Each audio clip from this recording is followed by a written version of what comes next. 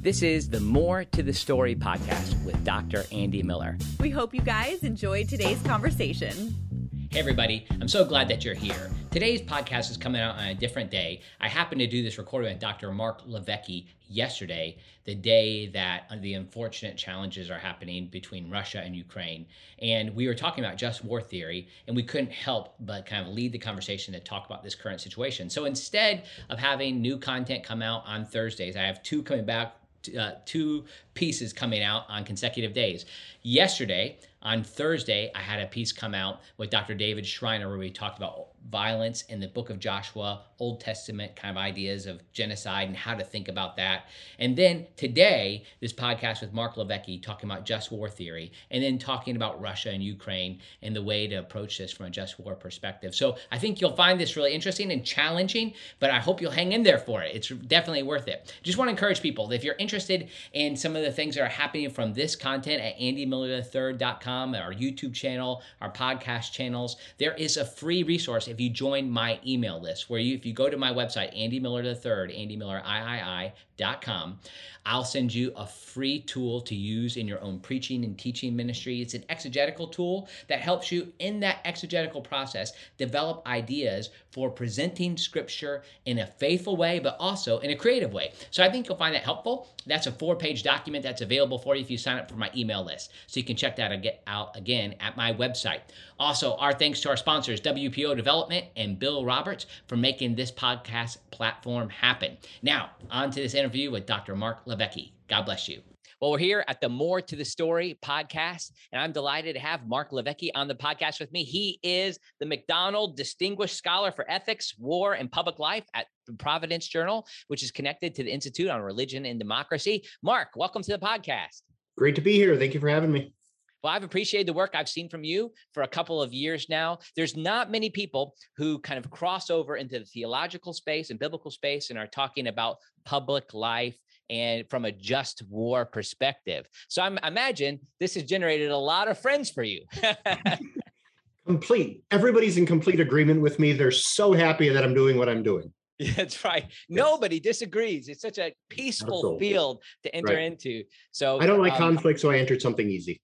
There you go. Well, and there's not many, like to even describe yourself as a just war scholar or somebody who's thinking about public policy from a scholarly perspective. I mean, you're not necessarily a politician. So tell me about this field. Like, how do you become a just war scholar? Ooh, how do you become one? I became one through a study of the Holocaust. Okay. I mean, if you want to go way back, I was raised in a quasi Catholic household. Okay. But mostly Easter, Christmas, church attendance, that sort of thing. None of it really took. But I had a strong sense of justice. I go all the way back to a memory of when I was about 4 years old and walked down the stairs in my house in Michigan. My dad was watching television. And on screen, there was a man who, very matted hair, big tangled beard, and doing some sort of backbreaking labor. And I now realize he was doing galley work. He was in a slave ship, rowing. Wow. And the man was scary. So I asked my dad, why is that man in chains? And my dad says, well, he's a thief. He stole something and they caught him and they put him in prison. And at 4 years old, this made complete sense to me. I thought, well, you do something wrong, you get caught, you get punished. Yeah. The world is as it ought to be. And so I said, he's a bad man. And I remember my father kind of sizing me up. And he said, well, he stole bread because his family was hungry and he couldn't find work, although he tried. And in order to end their hunger, he broke a bakery store window, stole the bread, and he was caught and put in prison for it and ended up spending 20 years of his life there. And so I had what I now consider the first great intellectual response of my life. I burst into tears. I ran upstairs. I crawled under my bed and I cried. Wow. Which I still defend is a completely appropriate thing for a 4-year-old to do when their innocence has now been shattered. Right. And, of course, if your attentive listeners probably know that that's the story of Les Miserables and Jean Valjean and all of that. So had I stuck around, probably most of my childhood would have been a little bit happier, but I didn't stick around for the end of the story. I just saw that bit and it jostled me. And I didn't think this then. But since then, I've been given a paradigm maybe to analyze what I had experienced, and it's been called the naive impression of evil. And if some people have read my stuff, they probably read about me writing about this. But the naive impression isn't a pejorative like we use the term naive nowadays, and it's an original sort of understanding. Naive simply meant something that was untutored or untaught, something you didn't need to learn, you simply knew. Right. And so there is a naive impression to evil. It's sort of like the sudden shudder one feels at cold. Right. And what the naive impression dictates is that you are suddenly aware that what ought not to be is, and we can call this evil. You're aware of what ought not to be is. You're aware that you prefer what ought to be, and you want somebody to remedy it. And I experienced all those three things sitting in the basement in my childhood home. I couldn't have articulated that was there. You fast forward, I'm a college student. I think I'm an atheist, maybe an agnostic, I don't know. But I foolishly, for an atheist who wants to hold on to his atheism, I start to study the Holocaust. Interesting. And as a means of trying to like prove that God doesn't exist, or was that part of it? Or that's insightful. It became that a little bit. I started to. Here I'm going to stutter because I don't know. Providence, maybe, sure. Right? But I was all the way through high school into college. I was always interested in I was a heavy reader, and I typically was drawn toward stories about life at the margins. So, combat memoirs, which probably began to predate some of my military interests. Life in prison, concentration camps, these sorts of things. So when an opportunity to study the Holocaust full time for an interim, it was going to be several hours a day for a month. When that opportunity presented itself, I jumped at it. It became a way of torturing my Christian friends, because I would say to them that the existence of Auschwitz poses seemingly insurmountable problems for your theism. Sure.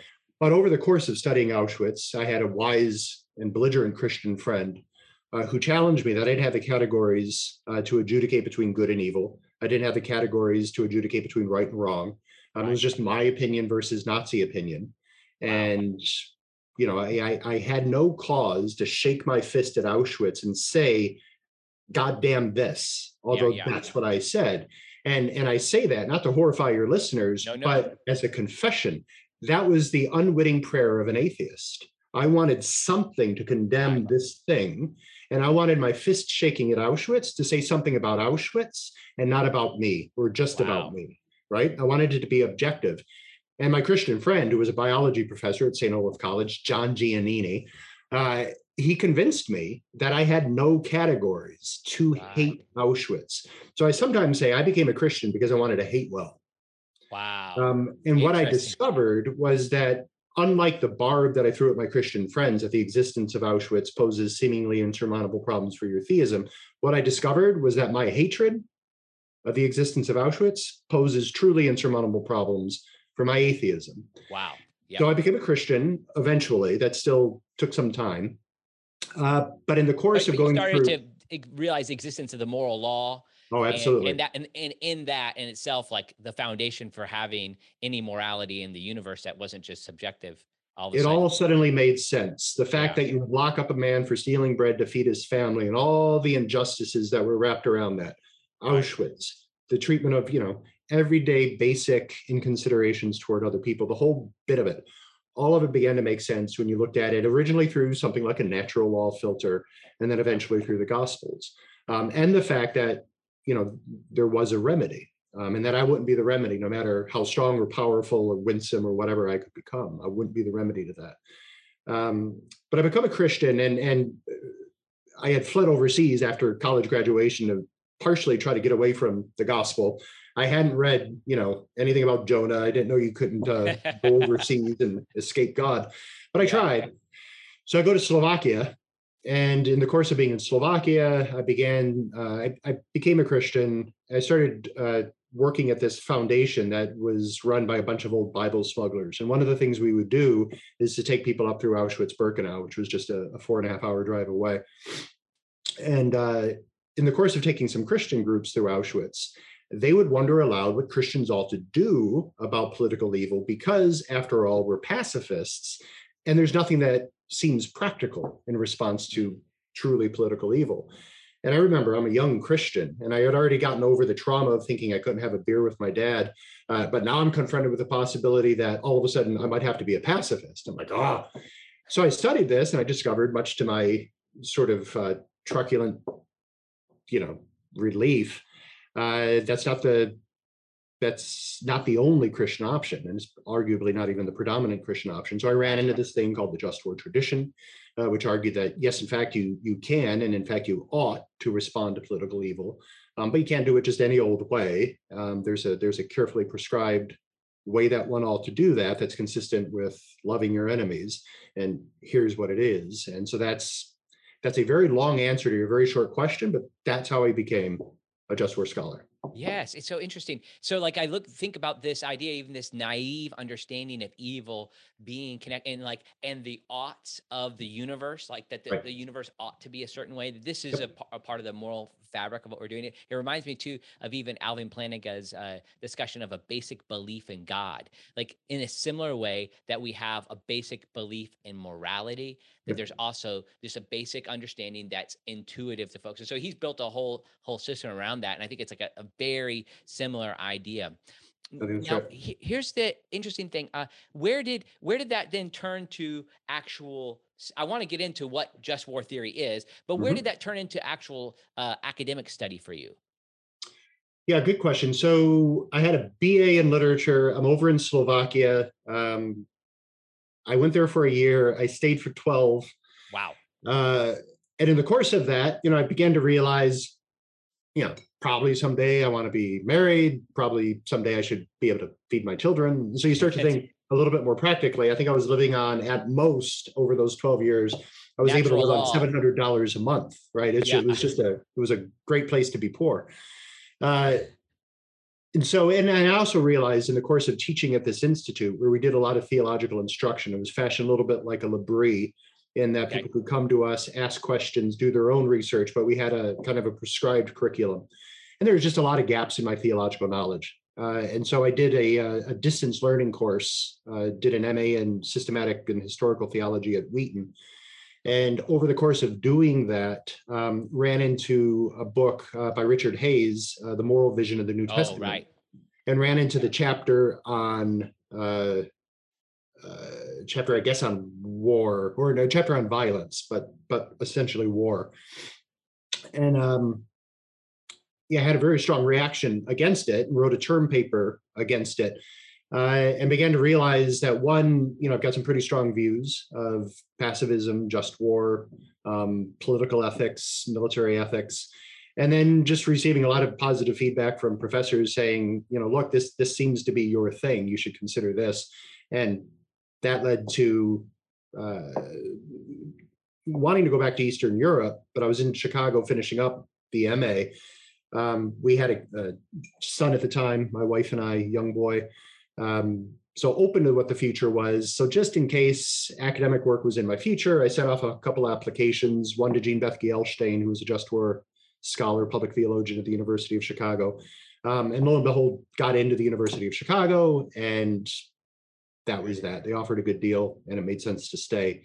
An opportunity to study with her was not to be missed. Right. I recognize her name. I'll admit that I don't always know how to pronounce it. I pronounce it Jean Bethke Elshtain.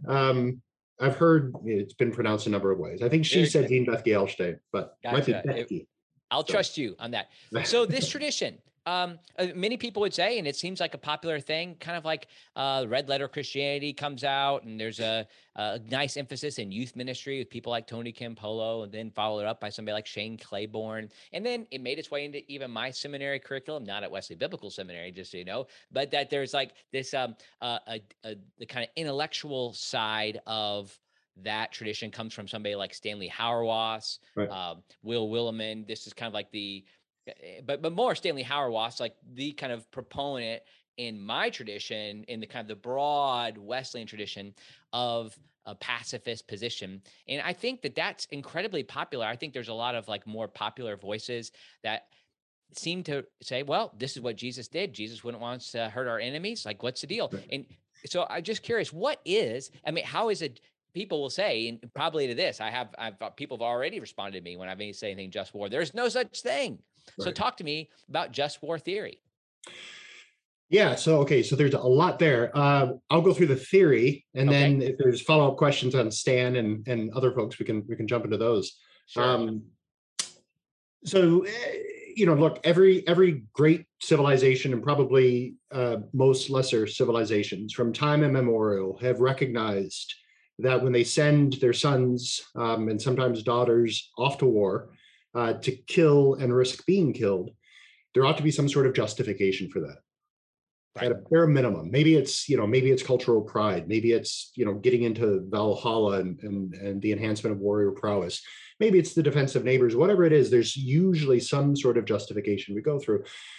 So the just war tradition, in one sense, is simply the means by which the West has, and predominantly the West, by which the West has predominantly thought about the justifications for when it is right to fight and how it is right to fight that war that's right to fight.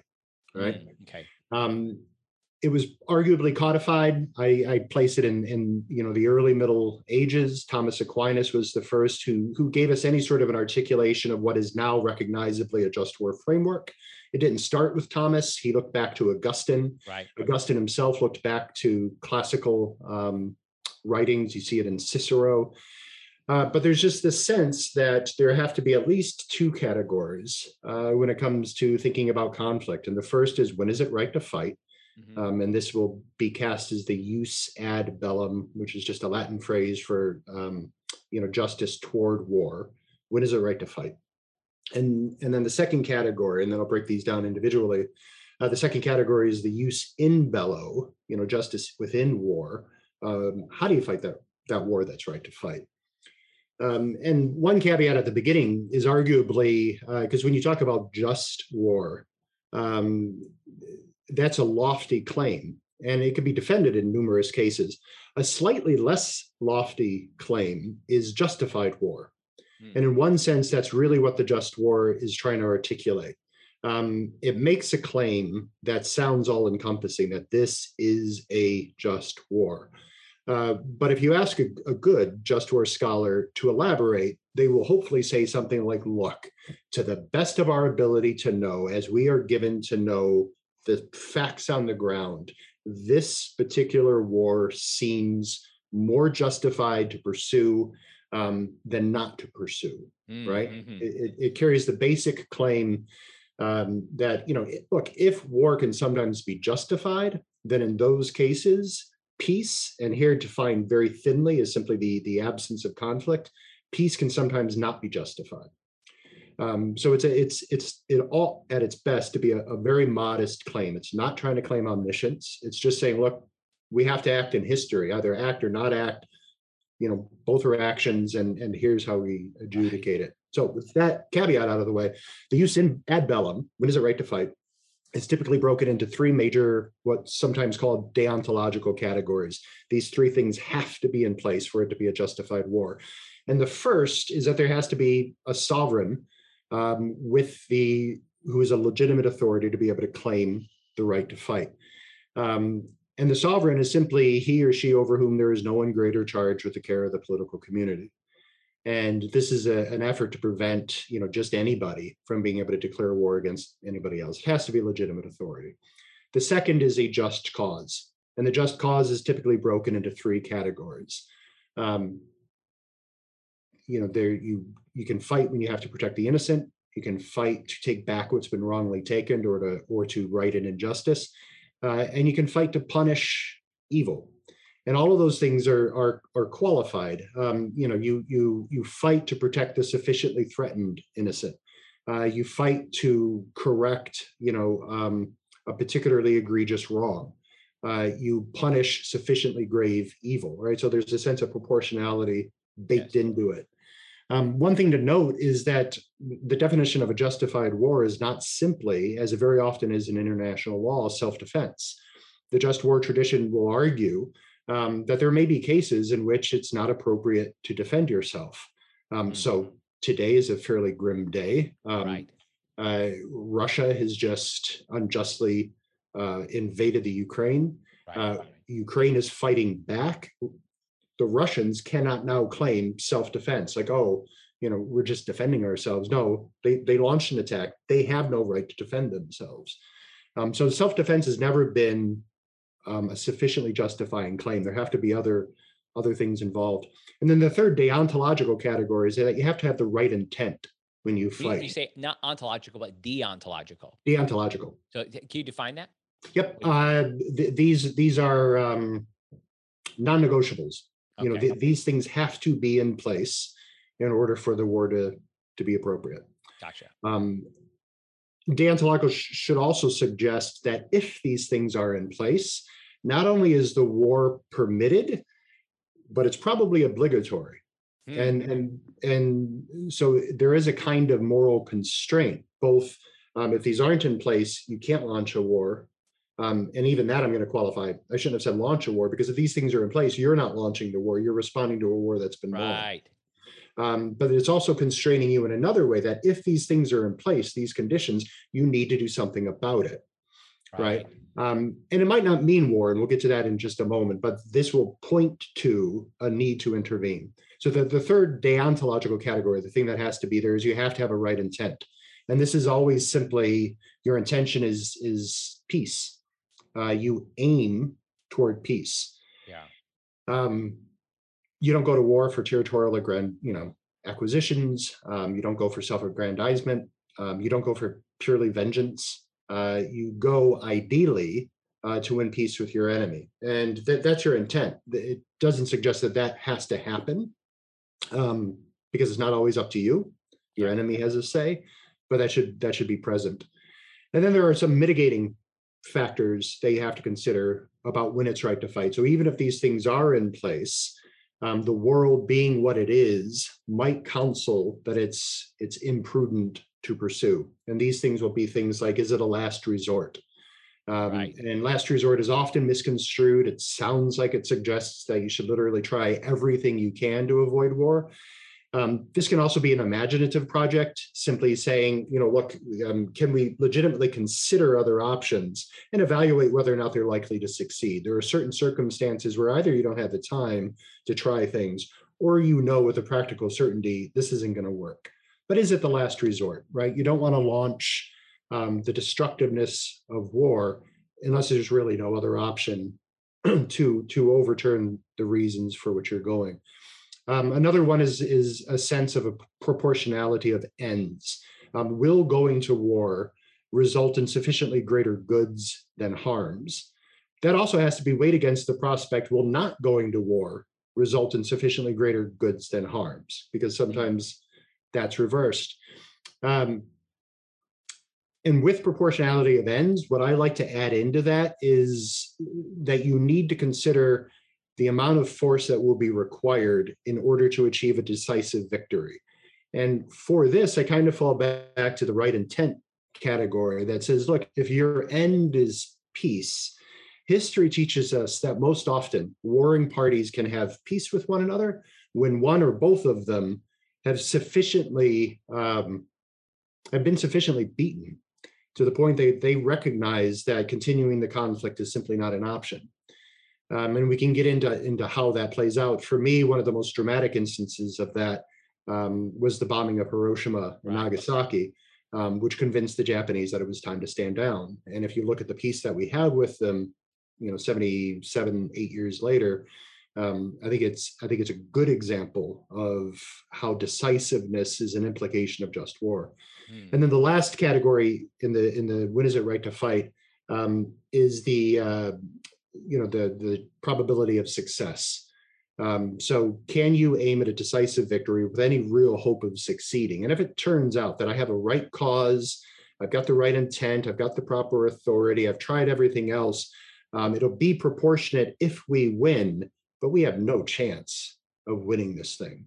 Then in certain circumstances, you bemoan, the conditions of the world, and you stand down, because maybe it's unjust or at least imprudent to go through a war knowing that you have no chance of succeeding. Now, there may be times where you do that, but it might be imprudent to do that. So that's the use ad bellum. I can stop there. Yeah, let me just We stop can for a take second. That's questions. really good. I know I asked huge question that you've spent your life dedicated to. So, um, this is for those who are listening. Maybe that's an overwhelming answer. I just wanted you to hold back and go back and listen to it again. But this Okay. is something that is outlined generally, like here at Wesley Biblical Seminary in our philosophical theology courses. Generally, we're going to cover this, or maybe you just take an ethics course. I mean, what Mark just outlined for us really well, really concisely, is kind of the basic tenets of just war theory. And I haven't heard it done so quickly, so concisely, so helpfully. So thank you. I want to, before I get to the other side of that, or you could choose to do this later if you want to explain something else, but right now, this is February 24th, 2022. Last night I went to bed, a notification came to my phone that there was an attack. And you already alluded to that. Maybe that's a good, I mean, time for us to pray, obviously, but a good case study for what should be done at the national level, at the governmental type of level. Right. So I don't know where to begin with that. So obviously we're referencing Ukraine. Are you asking what do we do now? Yeah. So is this a moment? Is this an opportunity to work through a theory like this, right, and have a response? Now, obviously, we're talking about statecraft. Yeah. Right.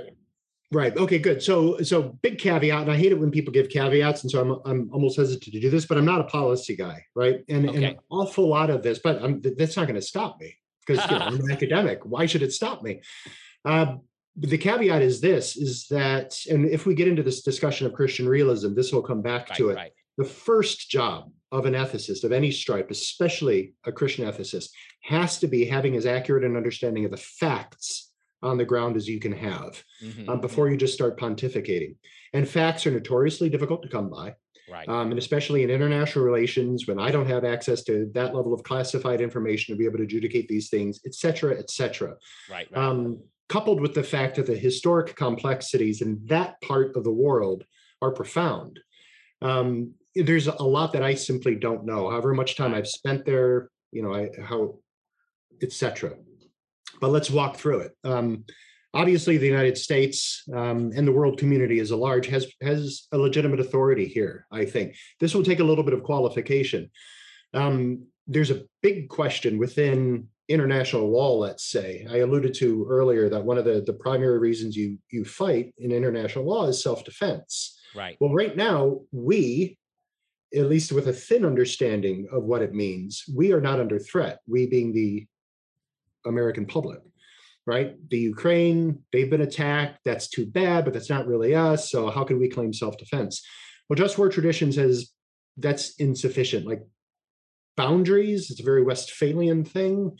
Augustine wasn't talking, about international boundaries in the way that we would talk about them. So because just war tradition predates that, just war tradition, I think, is best understood as saying, look, there are times where you simply intervene to protect the innocent, just as if you or I were walking down the street and we saw somebody being innocently assaulted, we ought to intervene. And how we ought to intervene will depend on the strength we have and the other options that are available, all sorts of things. But we have the authority to be able to tell Putin no. And I think we have the authority, I'm not going to say anything about capacity in the moment, we have the authority to stop Putin from doing what he's doing if we believe with good reason that what he's doing is sufficiently wrong that it warrants being stopped. Okay? So we have the right authority. Do we have a just cause?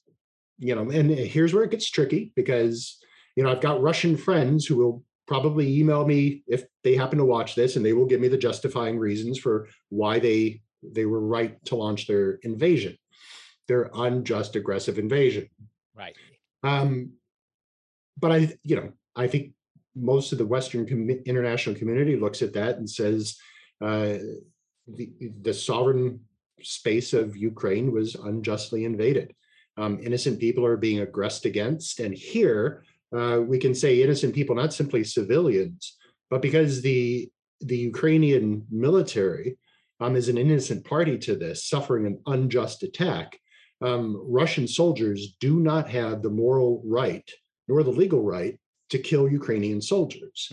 So at this point, all those people in the Ukraine, even the ones who are fighting the Russians, are innocent under this understanding of what it means to fight a just war. So we have a just cause. The innocent are being assaulted. They deserve to be defended. An injustice has been wrecked. It deserves to be rectified. And there is an evil going on that deserves to be overturned. Would we have the right intention? This is a little bit, this is a weird thing because it asks you to kind of get into the interiority of, the nation. So it's to some degree a self-check. If I'm President Biden, why am I going to war? Do I just want to stick it to Putin? Do I want a rise or a bump in the polls, in my approval rating, things like that? Those would be unjustified reasons. Economic, like benefit, whatever. I mean, if there could be economic benefit to war or whatever. Yeah. Correct. Right. So, it's a little bit of a self-check. But the reality of your intention begins to play out on the battlefield. How do you direct the fight, et cetera? So obviously, I think the right intent could be had here. We simply want to restore peace to the region. It'd be lovely, but it seems increasingly doubtful that we can bring Putin into a sphere of friendship again, or at least, non-belligerence. But I think all those things are in place. I think the deontological categories would be in place for us to fight Russia in order to protect Ukraine. Now you get into all sorts of prudential categories, right? And one of those facts on the ground that we talked about is the fact that the Russian army is quite big. It will not beat us in a conventional fight. War is always contingent, but in all likelihood, they could not beat us in a conventional fight. They could not defeat NATO in a conventional fight. Right. I think there's some chance that the Ukrainians are going to bloody them so much that they withdraw. That's probably hopelessly naive. But the fact remains is that they have nuclear weapons. And that has to dictate response. And I don't know that anybody is sufficiently certain that Putin would not utilize them. And so that begins to, unfortunately, limit the goods that you can do in the world. That simply becomes a sad fact of reality, that if the bully is powerful enough, then resisting the bully in certain ways might be so destructive that it's imprudent to do. So there's that.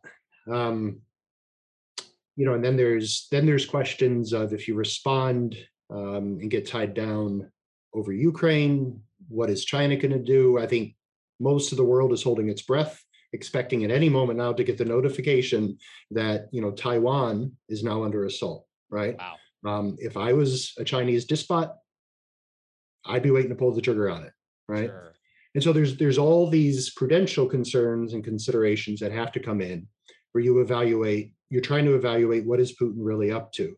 And here's where, those who know far more about the region than I do have to be relied upon to give good, honest, sound, sober advice.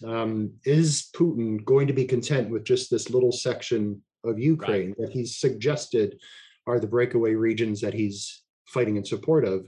The full-scale invasion seems to overdo the claim that that's all he's after. But some people think that's all he's after. If that's all he's after, maybe given the realities of the world, we unfortunately take that hit, or we compel the Ukrainians to unfortunately take that hit. Does he want all of Ukraine?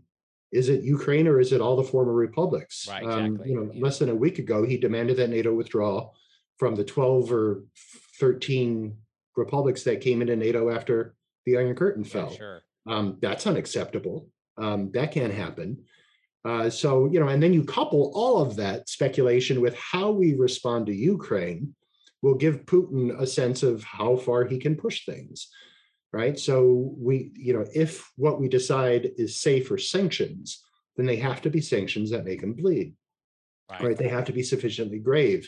And here I'd have to dig through the news reports, because I don't have a firm understanding. Yeah. Like have we put embargoes? Right. Yeah. All those type of things are how they hold people back. So it's interesting, like this, what we're kind of working through. I'm so thankful, like, to have your insight in this too. A Providence Journal that you edit, is this, or brings this perspective of Christian realism. Like, I think what we're doing right now, or what you're doing as we're analyzing this is dealing with reality as it is and trying to find the best response that Right. Christians can make, and Christians can make as a government responds, as a appropriate power, as you say, like the sovereign sort of entity can do. So I don't mean to jump too quickly to that, but I'm interested. Okay. So what is Christian realism? Yeah, it's a good question. So break it down into its two obvious categories. It's Christian in the sense that it tries to harness classical Christian doctrine, classical Christian beliefs, as it thinks about a number of things. In my perspective, mostly foreign policy, but law and public life, writ large.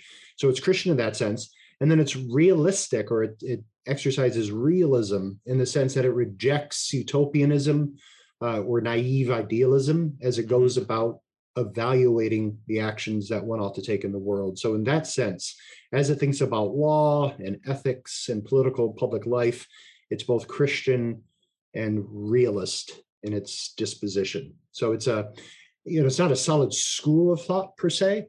It's more a political persuasion. It's a way of trying to view the world. So it's a kind of qualified realism. Realism traditionally suggests that morality has no real place in political life. Christian realism wants to say, yeah, not so fast. Actually, morality has a role, but that doesn't mean to suggest we're pie in the sky utopians. So the response to kind of like anti-realism is one that comes from, like, there's a variety of kind of popular voices, I think, describing that in the theological biblical world, kind of like the evangelical subculture. What is their what is given being as charitable as possible? What's their response to Christian realism? And Yeah. then we'll talk about that. Like, Yeah. So I'm putting on my charity hat here. So yeah, I can do it if you want. Their response is, their most persuasive response is going to be something like, I think, look, the world tries power all the time, and you might have noticed it hasn't really worked out all that well. And so what Christ counseled, and what therefore the Christ followers or the church should counsel, is an alternative community that is dedicated not to the sword, but to love. Right. And you're doing great. Yeah, I'm doing. I'm overqualified everything in my head because my problem is this: I have a lot of dear pacifist friends. Right. C.S. Lewis says he respects an honest pacifist. He simply thinks he's entirely wrong. My problem, especially on days like today, especially when I think of my study of the Holocaust, and I'm sorry, I'm going to indulge in another segue. The first time I was at Auschwitz, actually the second time I was at Auschwitz, it was to observe the 50th anniversary of the liberation of the camp. And at the end of the formal ceremonies, they began to read the names of all the dead. And they had dedicated themselves to read the names of all the dead until all 1.2 million names were read. Now, it's a little bit of that couldn't have happened that way because we don't have all the names of the dead at Auschwitz, but we estimate it was 1.2 million. My buddy and I tried to figure out how long it would have taken them to read the names of 1.2 million victims. And we estimated that if you take a second a name, then to read 1.2 million names would have taken you 13.8 days. Wow. So it's 13.8 days of lost souls, all of whom had names, all of them whom had families, every one of which was loved by God and made in his image. Yeah. So actually, if I'm honest, I don't respect an honest pacifist at the point of their pacifism. I simply don't. I don't respect it as a credible means of moving Christianly and charitably through the world. I respect the intent. I respect the idealism. I'm drawn by it at times when I get so exhausted at the belligerence. But at the end of the day, it is so unrealistic and it is so world denying. And some might argue that that's its strength. that I Right, don't right. think it's a credible Christian response to the world, and therefore I don't respect it, Like because right it does now, would it nothing be to would stop. the right thing to do to love Putin more? You know, Right, to go to him, right, to turn the other cheek a few more times? right. Is that gonna be the right response for the people of Ukraine? You know, sorry to And interrupt you there. no, no, no. That's driving the point home. Is we need to stop 13.8 days. It seems like Right. that Christians cannot, in fact, be loving if you have no, if what you counsel has no real means of stopping 13.8 days. Now, the response might be, look, if if the Nazis were following Christ, the Holocaust wouldn't have happened. Granted, that's totally true. But until that sweet day comes, they weren't, and Mhm, they mhm. didn't stop the Holocaust. And so we need something that will stop 14 days. We need something that will stop day one. And just to kind of meld our intentions, in one sense, I would say to you, Andy, yes, our job is to love Putin more, absolutely. But then you have to ask yourself, what's love look like in this Right, situation? right. And so the Christian realist, the just war scholar, Mark Levesque, is absolutely in agreement with his pacifist friends who say our duty is to love our enemies. I absolutely believe that with every ounce of my being. It's just that love looks differently in different circumstances, and those Mhm. circumstances are not always up to us. As a father, when I discipline my children, I do so, I'd better be doing so as an act of love, Yes. because I do not want them to grow into the kinds of people who do whatever it is that I'm disciplining them against. Why don't I want them to be the kind of people who do wrong things? Well, the best reason I have is because I love them and I want them to flourish. And human beings cannot flourish in any old way. We flourish only um, when we live in the ways that we were created to live. And that means that ideally we become recognizable as sons and daughters of God.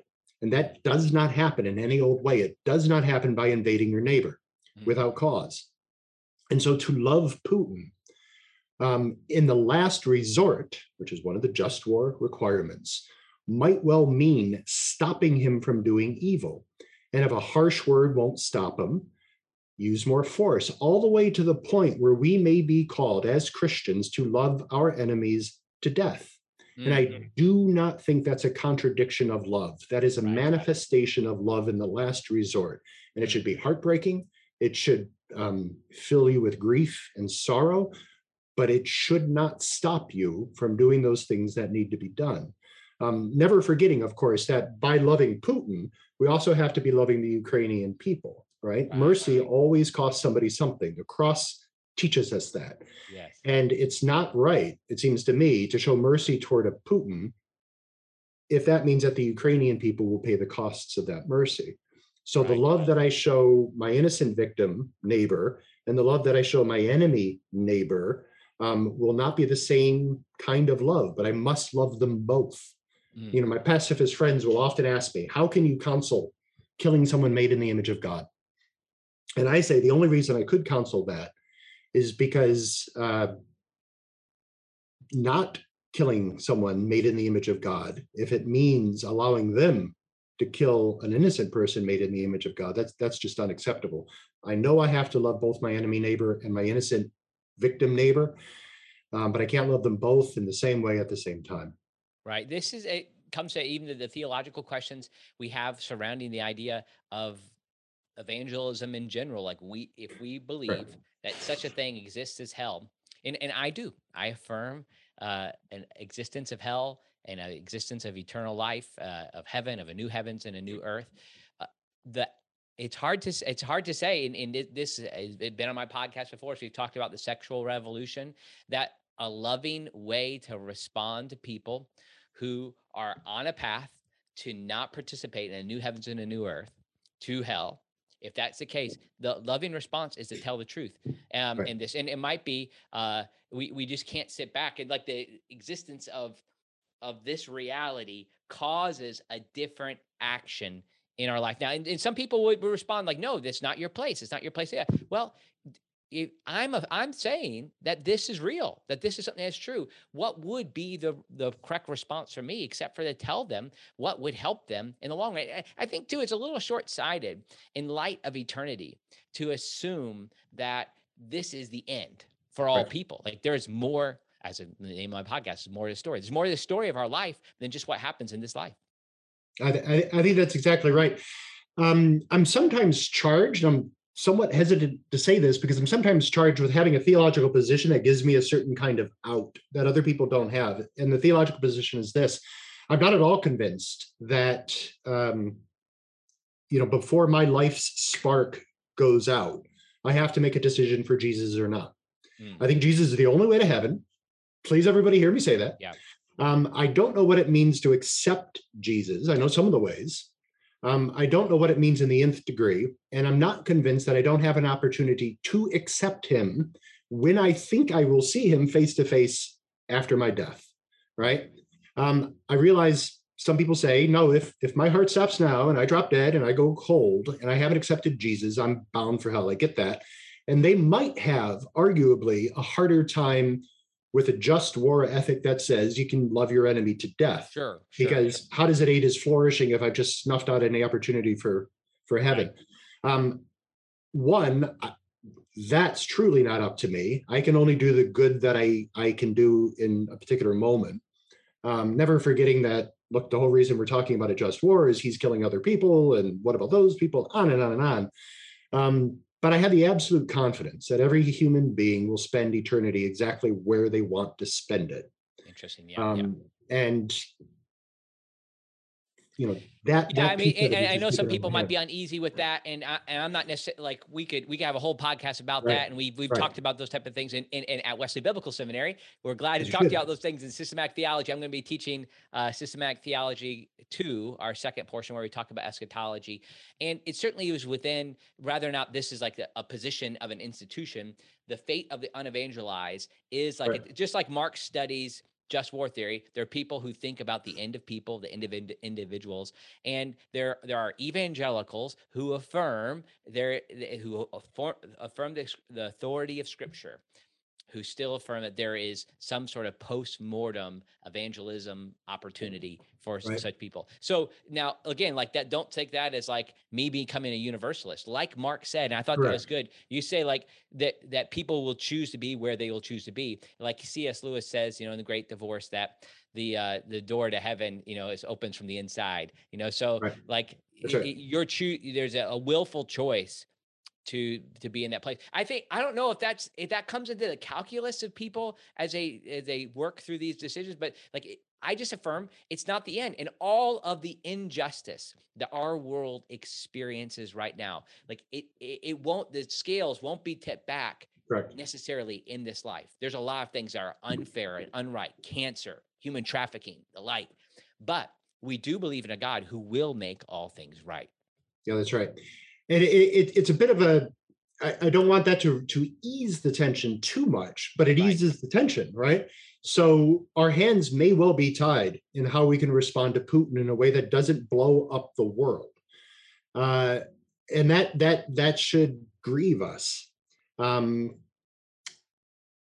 Putin will not win, right? We, at one level, we know that. Because you're saying because we're so because the United States and NATO is so strong. No, I mean because God will win in the end. Sorry. Yes. Amen. I'm going all the way forward. Oh, you need to get to the theologian there. Sorry. No. Putin could hand it to us in a basket, right? Okay. It could be the end of the existence of the United States, right? And he will not win, right? Amen. We know that. I don't rest in that because I think God gave us government. I have that on the authority of Scripture to protect the innocent, to right wrongs, to punish evil, all of that. And we do the good that we can when we can do it. And the good that we can't do, that's where we can then say, God will provide, right? God is in control of history. We are not. We know that our job is always only approximate. We will never eradicate evil in time. We can eradicate certain evils one at a time, and we could ratchet back other evils. But we are always only a sort of a delaying force, right? Stewardship, as we can exercise it now, is always only going to be an approximation of what it ought to be, and we know that. And that's maybe not a lot of solace to the Ukrainians, although in another sense it can be. But Yeah, every that's a good grief point. will You be think about it's resolved. that not the solace of what it ought to be, what it's not. This again points to something bigger, and it's one of these kind of like basic responses about the existence of God. If there is a moral universe that ought to be, then Right. like if we can think that, often called the ontological argument, if that exists, then we have a basis for affirming that such a world does exist. Correct. I go back to David when he was fasting over the potential death of his son, Yeah. right? And he was fearful that God was going to take his son.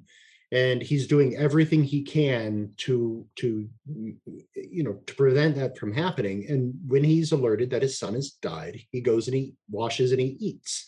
And he gets rebuked for it. And they're saying, like, when your son was still alive, you were fasting, you were doing this, and now he's dead. What are you doing? And he said something to the effect of, when he was alive, there was something that I thought I could do to prevent his death. Now that he's died, I know I will see him again. Right. And so there's this tension of, I will do everything I can now, and not everything I can, qualified, to bring about the good now. And even if I fail, I know that all will be well. Yes. In time. Yeah. Boy, I mean that is a positive word in the midst of it on a dark day for the world as we're dealing with this aggression that's coming from Russia. I mean, we're running out of time, but I would love in general this discussion, and it's interesting. This is going to come right on the heels of our other discussion where he talked about violence in the Old Testament, and it's like, so it's interesting. Like I have these two kind of war podcasts right in a row in a time where we're dealing with this. What you kind of already responded to it. You mentioned I mentioned Hauerwas. Any general response to his line of argumentation? You kind of hit it already, but anything else you'd like to add there? I've hit it already, but there's one that that comes from an outstanding book called "In Defense of War" by an Oxford professor, Nigel Bigger. Right. And he's got a chapter in there on love. I think that's where he talks about this. But he responds to this idea that the Christian church can be an alternative community, and that, because seen in a certain way, the solace that a Christian can have is we could say, well, now look, there is the government. We grant that, and we need the government. Thank God we have it. But what the Christian community can do is we can provide an alternative to the sword, and so the world can see both at play. And they could gesture to the two kingdoms doctrine, the two cities doctrine, things like this to try to carve a space for this. The response I have to that, coming out of how Bigger phrases it, goes something like this: is that if this alternative community to which Hauerwas suggests Christians have been called is truly viable, if it's truly something that can work within history, then one would think that God would have called us to that. By us, I mean everyone, rather than to give us the government with the sword and the responsibilities that the government with the sword has. Why do I say that? Well, because apparently the reason we want to be the alternative community is because this coercive community does such seemingly diabolical work that Christians ought not to do. But if that coercive community is necessary, and the only way that I can be an alternative community at all is to rest under the security umbrella of this coercive community, then it seems that I am rejecting something in practice, what I require or depend upon in principle. Or I'm rejecting in principle something that I require in practice. I can't have my alternative community if these non-Christians aren't doing these terribly dirty things with the sword.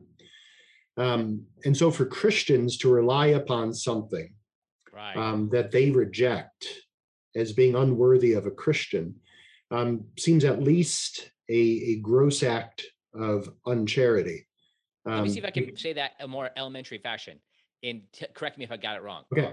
So it's like Christians exist as an alternative community, but there's a sense that they're almost dependent upon Absolutely. a state entity to provide them peace so that they can exist in their alternate community. And if so, all good people were pacifists, there would be no pacifists. Right. And so I rely on my non-Christian neighbor to protect me so I can be an alternative community, requiring him to dirty his hands, to do those things that I am forbidden to do in order to keep me safe. And the crisis with this is that habits are habit forming, right? Mm-hmm. And so if I'm the non-Christian government worker or non-Christian soldier, the things that I do, I become habituated toward. And if what I do is bad for my soul, then I habituate myself to doing things that are bad for my soul. And maybe that will lead to the guilt and shame that leads me to the cross. But it may well lead me to be insulated and inoculated against those things, because I will have to callous my heart, callous my soul, and all sorts of things that might put my soul in peril. I'm not a fiction writer, Andy, but if I was a fiction writer, I would write about a dystopian future in which the only people who had the moral philosophy sufficiently robust enough to fight would be Christians or theists. I think at the end of the day, it's only us who have the grounds to hate evil, bringing it back full circle. We have a cause to hate Auschwitz. And I think we have the grounds to know that protecting the innocent can be a divine vocation. Interesting. And I would rather such an interesting idea. Like if you had an alternate universe where there was such a reality where there was everybody was a pacifist, but yet there came this situation where people were responding in aggressive ways. Who is it that can respond? Who has the moral tools to do so? And it would be Christians. Interesting. Yeah. Oh, Mark, this is so good and so helpful to me too, to think through this in such a systematic way.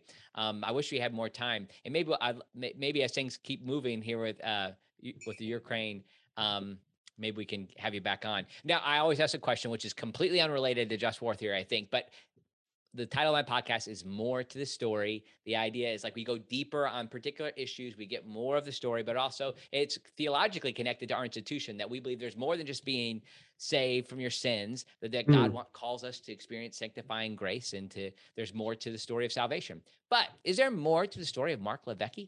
Is there something else that you don't get to talk about very often, or people don't know about you? Is there more to me? The primary reason, I think, if I could accurately read my heart, the only reason I bother with this stuff, I have 2 kids. I love those kids. I want them to grow up in a world that is as conducive to their flourishing as possible. Mm-hmm. And I won't do everything to bring that world about, right? There are some things that would so violate other norms that I won't do. But I love them, and I want them to live in a world that is conducive to their flourishing. And so I'd much prefer, instead of reading books on war, to be out in the woods with them. What are their names? How old are they? I'm not actually going to say that on social media. I'm sorry, but I have a boy and a girl. They're very sweet. One's 15, one's 13. So they're at a very good age for all those things. I was raised in Alaska. And so I love the woods. I love the outdoors, and I'm trying to instill the same love for the outdoors in them. So forgive me for asking for their names. I didn't even think about that. Not at all. But I have 15 and 13-year-old boys as well. Well, one 14, turning 15 soon, and they love the outdoors. Oh my goodness, they are out there all the time. So we have to get them together sometime. Absolutely, that'd be fun. Well, thanks so much for your time, Mark. Where can people find stuff about you? Where are you online? ProvidenceMag.com. Okay. And I think if you Google my name, I think only good things will pop up. but you could probably just Google the name and find some writings that I've done elsewhere, etc. But I guess my home for now is providencemag.com. That's where you can find it. Yeah, and you can find it in the show notes. There's both names, Mark and LeVecchi, are not spelled in ways that you might need to take a look to see how they're spelled. But Mark, thanks so much for your time. It means a lot to us, and we appreciate the work you're doing at Providence, and look forward to being enriched by it in the future. Well, great. Thank you for this. Thank you for the good questions and great conversation.